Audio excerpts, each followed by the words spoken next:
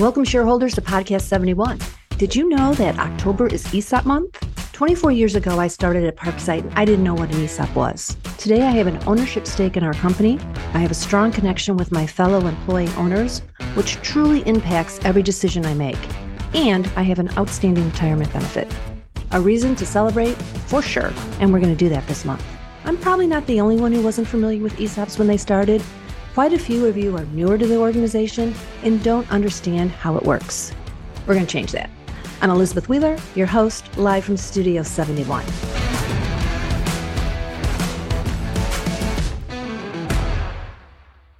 Welcome to part one of our ESOP series, where we're going to break down our ESOP. Today, part one, the basics, with Ron Heitzman and Chris Swenson.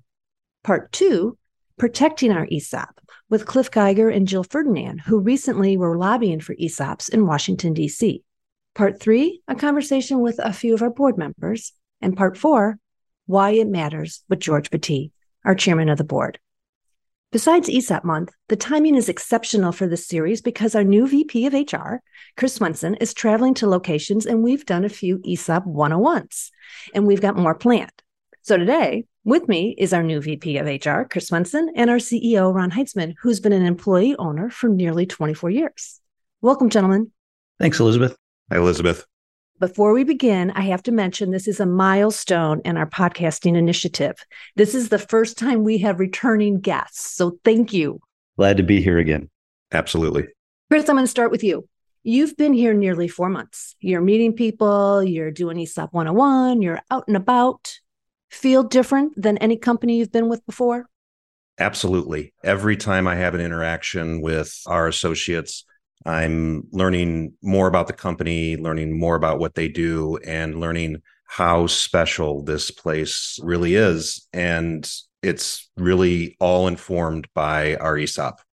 I'd love to hear that. Ron, let's talk about the basics, or shall we say express ESOP 101. Who owns Parksite?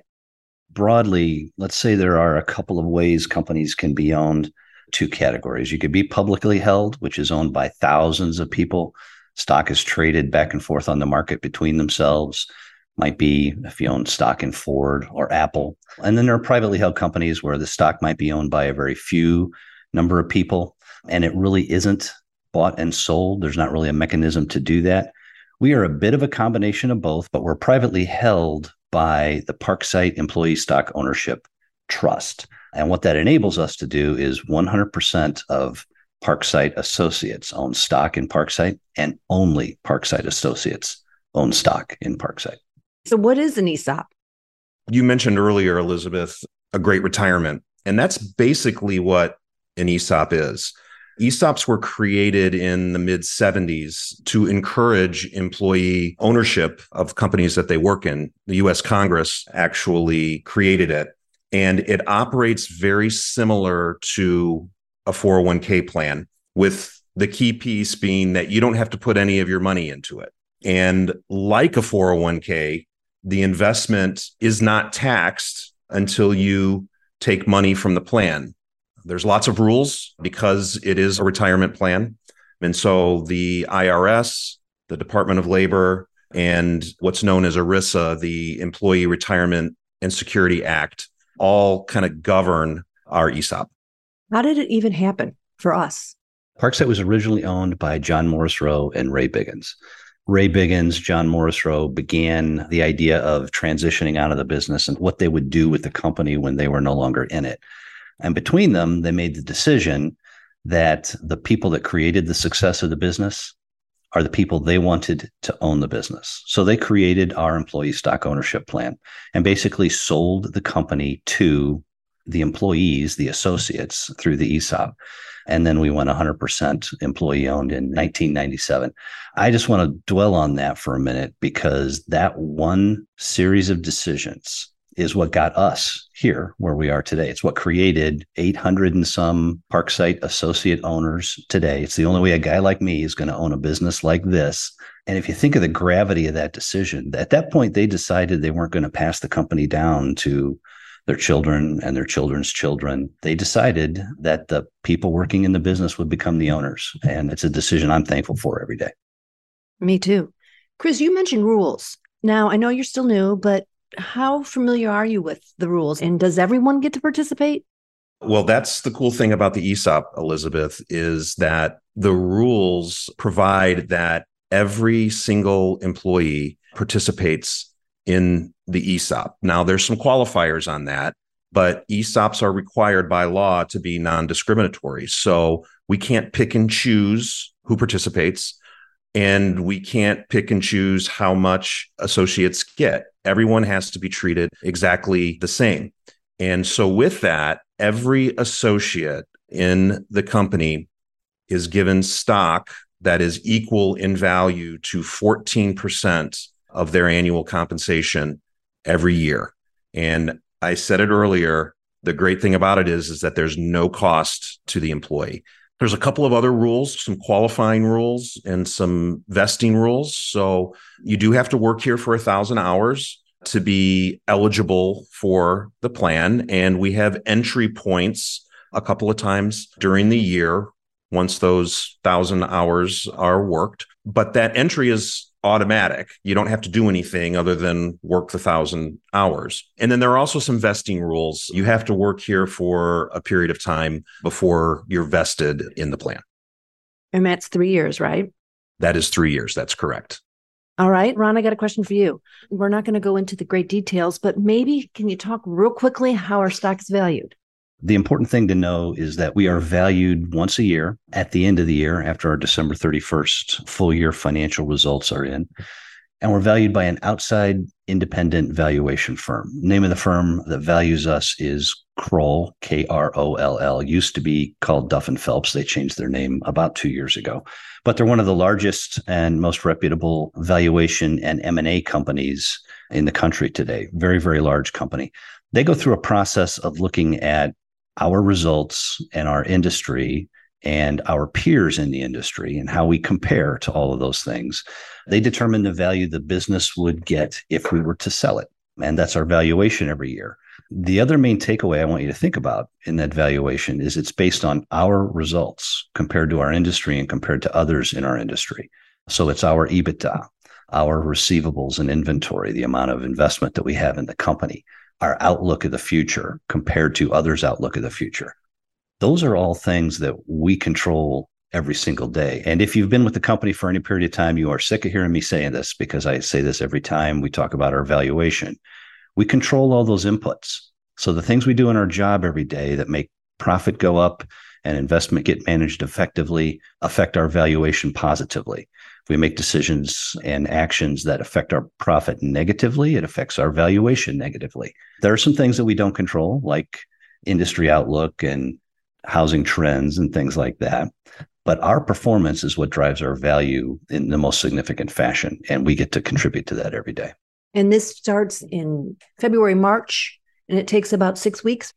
So they start with our final 12/31 financial results. Now, they ultimately want to wait till our audit is finished. So our audit usually gets finished around that time frame, but our value is determined typically around May. And then everyone receives their statement about 6 weeks after that or so. Yeah, it takes a little while to figure out how the contributions go and what amount goes into everybody's account. And then statements get mailed to individuals. Now, Chris, tell me what happens if someone decides to leave or maybe retire or maybe die or become disabled. There are provisions in the plan on how we treat departing associates, and it's handled a couple of different ways. So back to the vesting, you mentioned 3 years. If you've worked here for 3 years, there's really kind of 4 ways that you can leave the company. One is you can voluntarily leave the organization. And when or if you do that, the associate has to sell their stock and the company has to buy that stock. That transaction is done over a 5-year period after one leaves the organization on a voluntary basis. If you reach retirement age, which is 65 years old with 5 years of service and ESOP participation, then your benefit is paid out in a lump sum to you. It is also done that way in the unfortunate circumstance if you should pass away while you're an associate invested in the plan, or if you become permanently disabled and can no longer work. What about diversification? You want to get a little bit more into the weeds on that? There is a provision within the plan that we're required to offer participants of a certain age as they get older and have 10 years of service, that every Parksite associate has the opportunity to basically diversify that ESOP investment. And there are a lot of technical things around it, but basically it allows you to de-risk your holding in kind of this one specific asset. And you can then take a certain percentage of that vested benefit that you have, and you can then take it and invest it in other vehicles and diversify that investment so you're not so much held in that one asset. Chris, and that's a good example of when we say there are a lot of rules, and ESOPs are governed by the Department of Labor and ERISA, the Employee Retirement Income Security Act. That's a good example of how those rules are built to make sure that ESOPs benefit employees, associates within our company, because that simply recognizes that as you reach retirement age, it may make sense for you to diversify your retirement investment. I don't know if you mentioned it or not, but you can actually sell up to 25% of your stock back to the company once you reach diversification age. And then in your final year, you could choose to sell up to 50% of your stock while you still work here back to the company. You don't have to, but you can choose to. Yeah. And the good thing about that is we prompt that, right? So if you are and reach that point of 55 and 10 years of service, we're going to reach out to you and we're going to have that conversation, and you will have the opportunity to do that. I think I saw a figure that over a 20-year career, you could accumulate 8 times your annual compensation in the ESOP. Yeah, I know where you saw that figure. There's a tool that we have. It's potential ESOP value calculator. And Elizabeth, maybe you'll talk to how people can access that tool. But basically, it is just a very simple 4-input tool that we have available where you can put in your compensation, how much you think our stock value will grow over the time you work here.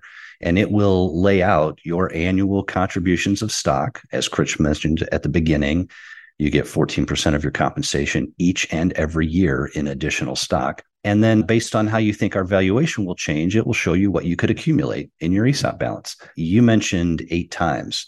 You get to about 8 times your annual compensation over a 20-year career if our stock value grows on average about 10% per year. Over the last 20 years, our stock value has grown 19% on average per year, every year.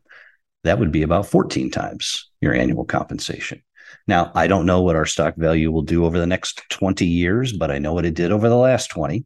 So thinking you could accumulate 8 times or significantly more in an ESOP balance is a very realistic expectation. It's referred to as the balance calculator, and I will admit to have played with that a time or two, and you can locate it on ADP, and I'll send a link to it when we send out the podcast so you can play with it yourselves. Gentlemen, thank you very much for Express ESOP 101. There's a lot more to it, and we will do that, and we'll be out and about at the different locations over the course of the next few months. Though in closing, I do want to ask each of you what you believe is the most significant point of being an ESOP. Ron? Well, I don't know if I can narrow it in on one most significant point, but I'll say something I said earlier. Working in an ESOP is the only way a guy like me is going to own a company like this.